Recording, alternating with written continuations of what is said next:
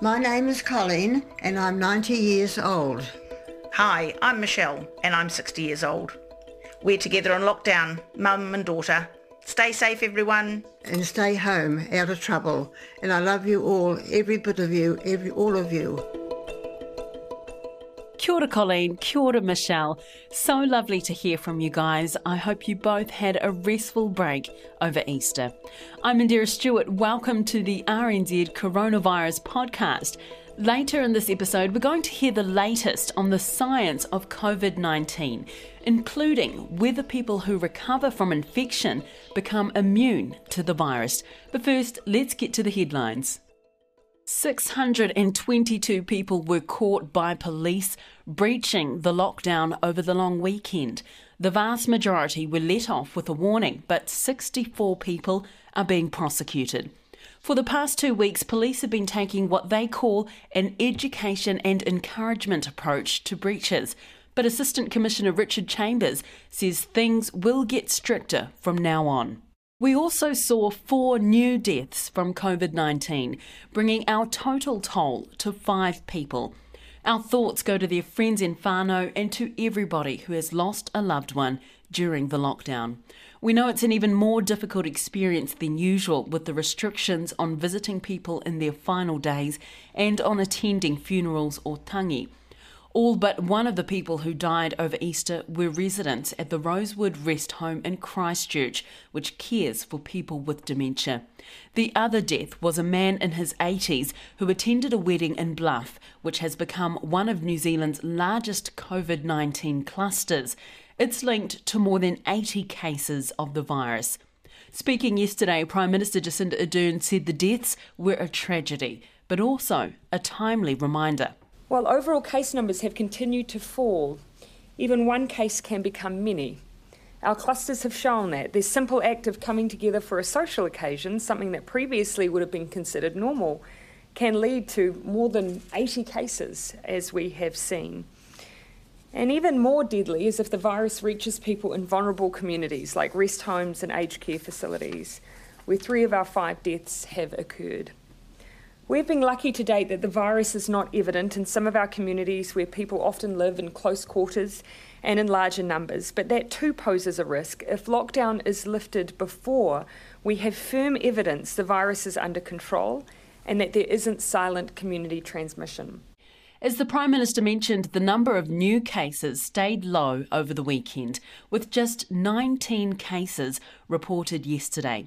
The Director General of Health, Ashley Bloomfield, says that's partly explained by a drop in testing over the long weekend. Just over 1,600 people were tested on Sunday. That's less than half the usual number. What's more significant is the positivity rate. That's the percentage of people tested for COVID-19 whose results come back positive. The positivity rate is just over 1%, even with those lower number of tests. So that's encouraging. However, we will be looking at the regional, the testing happening in each region and looking to see if we can up that testing over this coming week, just to be sure we're not missing cases and possible community transmission across the country in different regions. Yeah. Jacinda Ardern also outlined the government's agenda for the coming week. Later today, we're expecting the Treasury to release a number of scenarios for the potential economic impacts of COVID-19, although she warned that it's a tricky time to be in the prediction business. This is a situation that, of course, is very hard to forecast what the future will look like, particularly when we're right in the middle of it. And so much will depend, for instance, on the length of time that we spend at different levels. One thing I think I'll also just foreshadow is that we are, of course, part of a global pandemic. And therefore, we are going to be a part of a global economy that is going to take a significant hit from COVID. So regardless of how we might do domestically, there will be that knock-on effect that we will only ever be able to do as well as the rest of the world, given our status as a trading nation. The Prime Minister says the government would be announcing more support for businesses later this week, and also some more detail on what life will look like under Alert Level 3 or 2. That detail will include for businesses, for transport, for health, for recreation, for education. I understand the importance of this information for businesses and others to plan. And even though we'll be releasing that detail on Thursday, in between times in the lead up, we will be talking to sector leaders as we finalise some of the details around these different alert levels. And while we won't be getting the full details until Thursday, Ms Ardern gave this analogy when describing what Level 3 will look like. We should consider it a waiting room, a place we move to that allows a bit more activity to occur, but not so much that we risk losing all the gains that we have made. This is the place we go while we check that we have genuinely got things under control and that we are on track to stamp out the virus. That then allows us to make decisions around whether we are ready to move to Level 2. We still have at least another week at Level 4 to get through, and at least one model suggests the lockdown may need to be extended by a week or two beyond that. In the meantime, there is some good news. British Prime Minister Boris Johnson has recovered from coronavirus after several days in intensive care. And he had a special shout-out in his first speech after leaving the hospital. I hope they won't mind if I mention in particular 2 nurses who stood by my bedside for 48 hours when things could have gone either way. They're Jenny from New Zealand, Invercargill on the South Island to be exact, and Luis from Portugal near Porto. And the reason in the end my body did start to get enough oxygen was because for every second of the night they were watching and they were thinking and they were caring and making the interventions I needed. Jacinda Ardern echoed those thanks in her own press conference yesterday. We have thanked our frontline health workers in New Zealand many times, and rightly so. But I wanted to add an acknowledgement that many, many Kiwis work in healthcare around the world. They show the same commitment, same care, same work ethic that they do here, and we are all very proud of them, especially of you, Nurse Jenny. And speaking of shout-outs for health workers, a petition has been launched to make Dr Ashley Bloomfield New Zealander of the Year. As of this morning, it had about 2,000 signatures. Some Kiwis have petitioned for you to be New Zealander of the Year. What are your thoughts about that? Well, the only comment I would make is that leadership is an invitation to collective action. I'm lucky to be part of a fantastic team of people at the Ministry of Health and right across the public service, and a fantastic country of New Zealanders who have accepted that invitation to collective action. So this is a joint effort. I can tell you he gets very humble if you play the song about him too. Just in case you haven't heard that song, here it is. I'm stuck in isolation, but it's not so bad. 'Cause every day at 1, I get to see my man. He's got blonde hair, he's got that face, he knows just what to say. The way he speaks makes me feel like it's gonna be okay. Dr. Ashley, won't you catch me? I wanna lay down and cuddle. If I had one wish, I would make it this. I'd be in your bubble, that's why this is for you. Ashley, this one's for you. Ashley, give me that doctor. Dr. Ashley. The timing isn't perfect, but I gotta say how I feel. They say Ashley's a snack, oh, but I want a Bloomfield meal. This one's for you.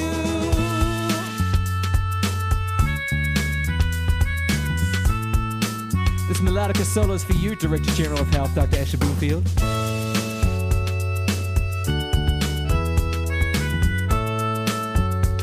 All right, everyone, help me out. Here we go, all together. Ashley Bloomfield, Dr. Ashley Bloomfield, Dr. Bloomfield, Ashley Bloomfield. Give me the doctor, the doctor. Oh, give me the doctor.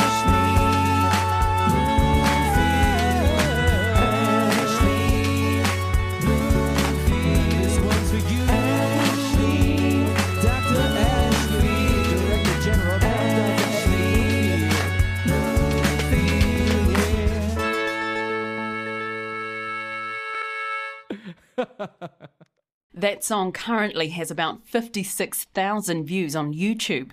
We'll put up a link on the website. But the fame doesn't seem to be going to Dr. Bloomfield's head. After finishing his daily press briefing, he was off to a live Q&A on Facebook, taking questions from the public, including this one. David asks, is it true that if you eat 4 onions a day, you can't get COVID-19? Well, I'd have to say, quite honestly, there is no evidence for or against. But one thing I can say is if you ate 4 onions a day, you would probably find it hard to get anyone inside your bubble to kiss you. It may well be quite a tall ask to eat 4 onions a day. There might not be much evidence that eating onions protects you from COVID-19, but there is a huge amount of work being done all around the world to better understand this virus. Over the weekend, RNZ's Kim Hill spoke to Dr. Chris Smith, consultant clinical virologist at Cambridge University and one of BBC Radio 5 Live's Naked Scientists. Kim asked Dr. Smith about a study in South Korea which suggests COVID-19 can still be detected in people who've recovered from the virus. I'm a little bit cynical about these reports. I think probably they reflect the fact that the test isn't great and the way in which we're sampling people for the virus isn't perfect, and so as a result we're generating false negatives. When we do these tests, we take a swab from the nose and throat, and what you're looking for are bits of material brushed off the nose and throat with virus in it, because that material is then put into an extraction buffer. This is a chemical that busts open cells and viruses and lets the genetic information come out. And the genetic information is then fed into a machine that copies the sequence of that genetic information millions of times, and then we can read the copies because we have enough of it there to look at. And you can see immediately the Achilles heel here is if you don't have enough virus there because you swabbed the wrong bit or it's present at just very low level, you might miss it. And this means that either very early on in a person's disease course, where they're going to have low levels of virus, you can miss it. And also once they're recovering and their immune system is removing the virus, you can miss it. So I suspect that where we're seeing these reports of, I'm not saying exclusively, but I think a significant number of cases where we're seeing reports where people are being called positive, they have the symptoms, they have the syndrome, and then they recover. People say, oh, you're fine now, and then they go back and look again and they say, oh, you're negative, and then, oh no, it's back again. I think some of that, probably a healthy proportion of that, is that the test isn't particularly great.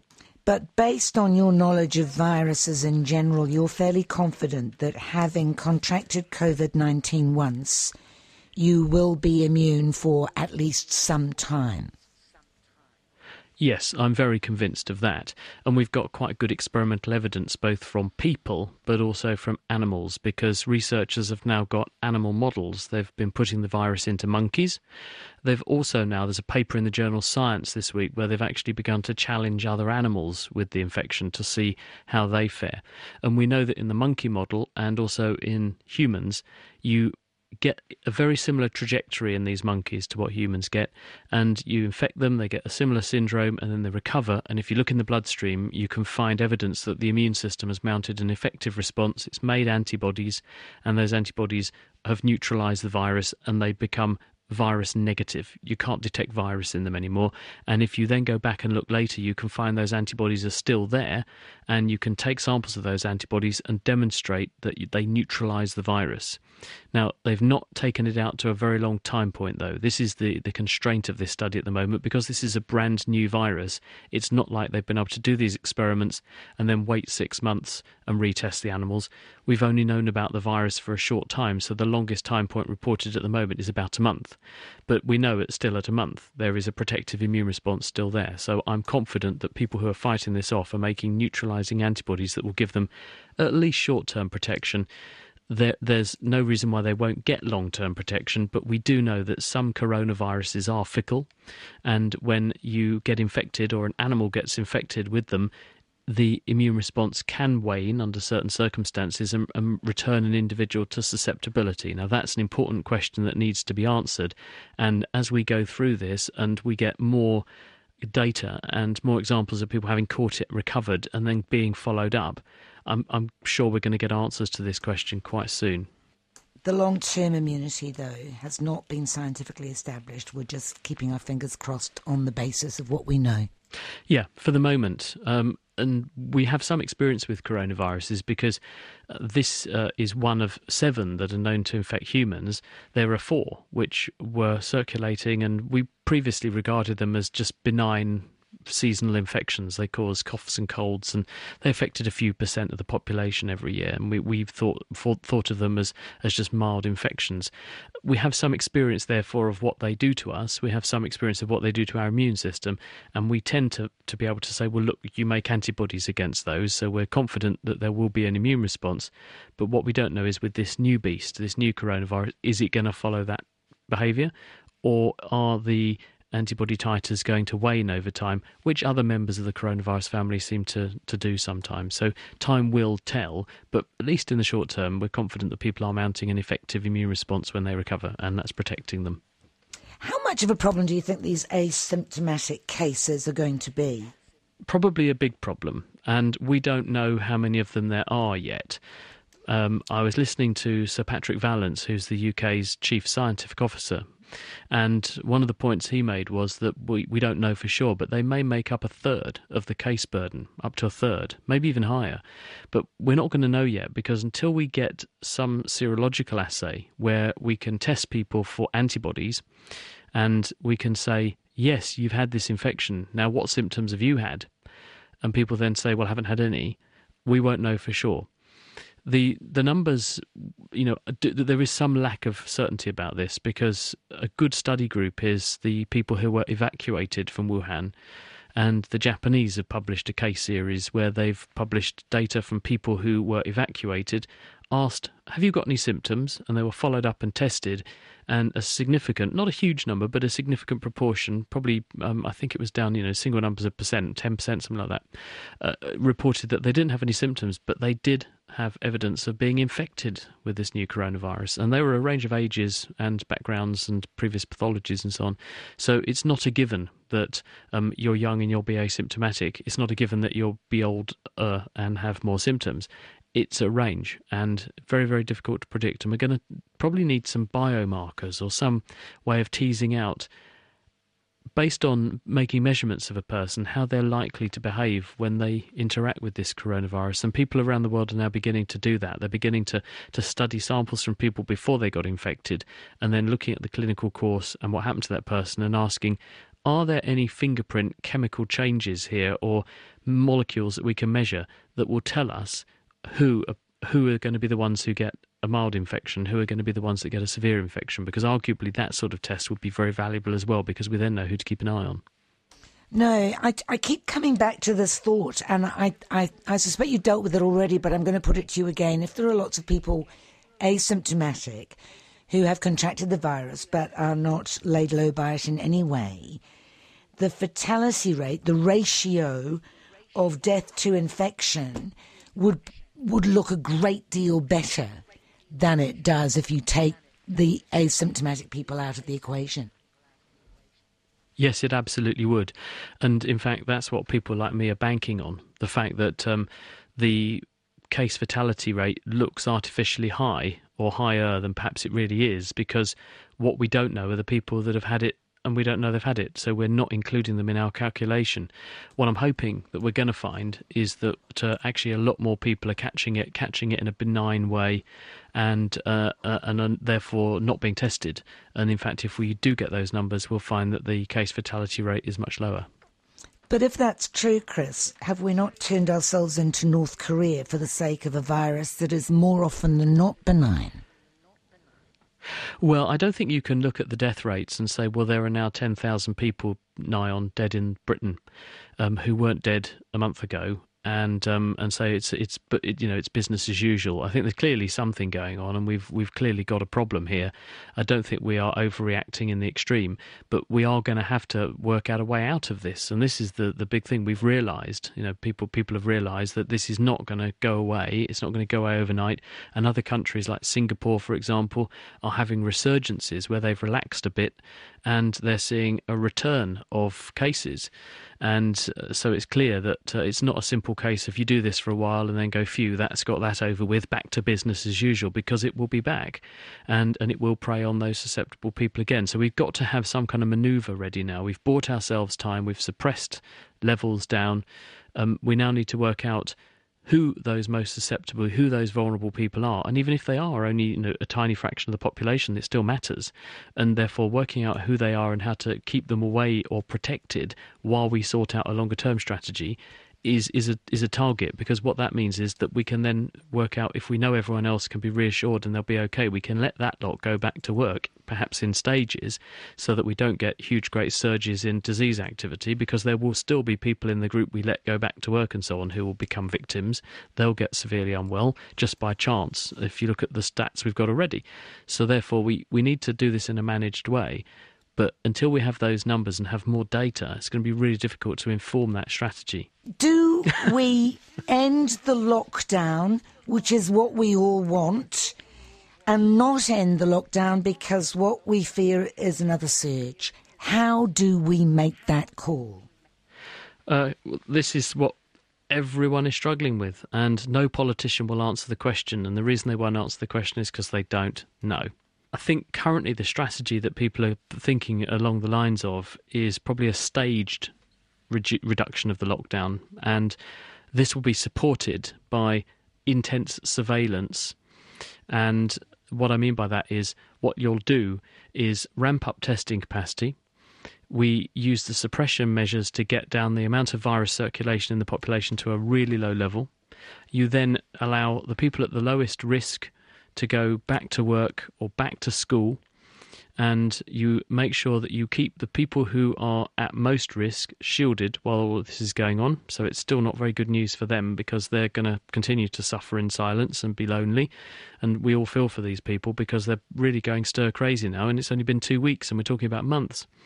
But basically what that will achieve is it will mean that the economy can operate a bit, industries can operate a bit. The youngest people who are probably being hardest hit, who have probably been laid off, etc., can get back into some semblance of work.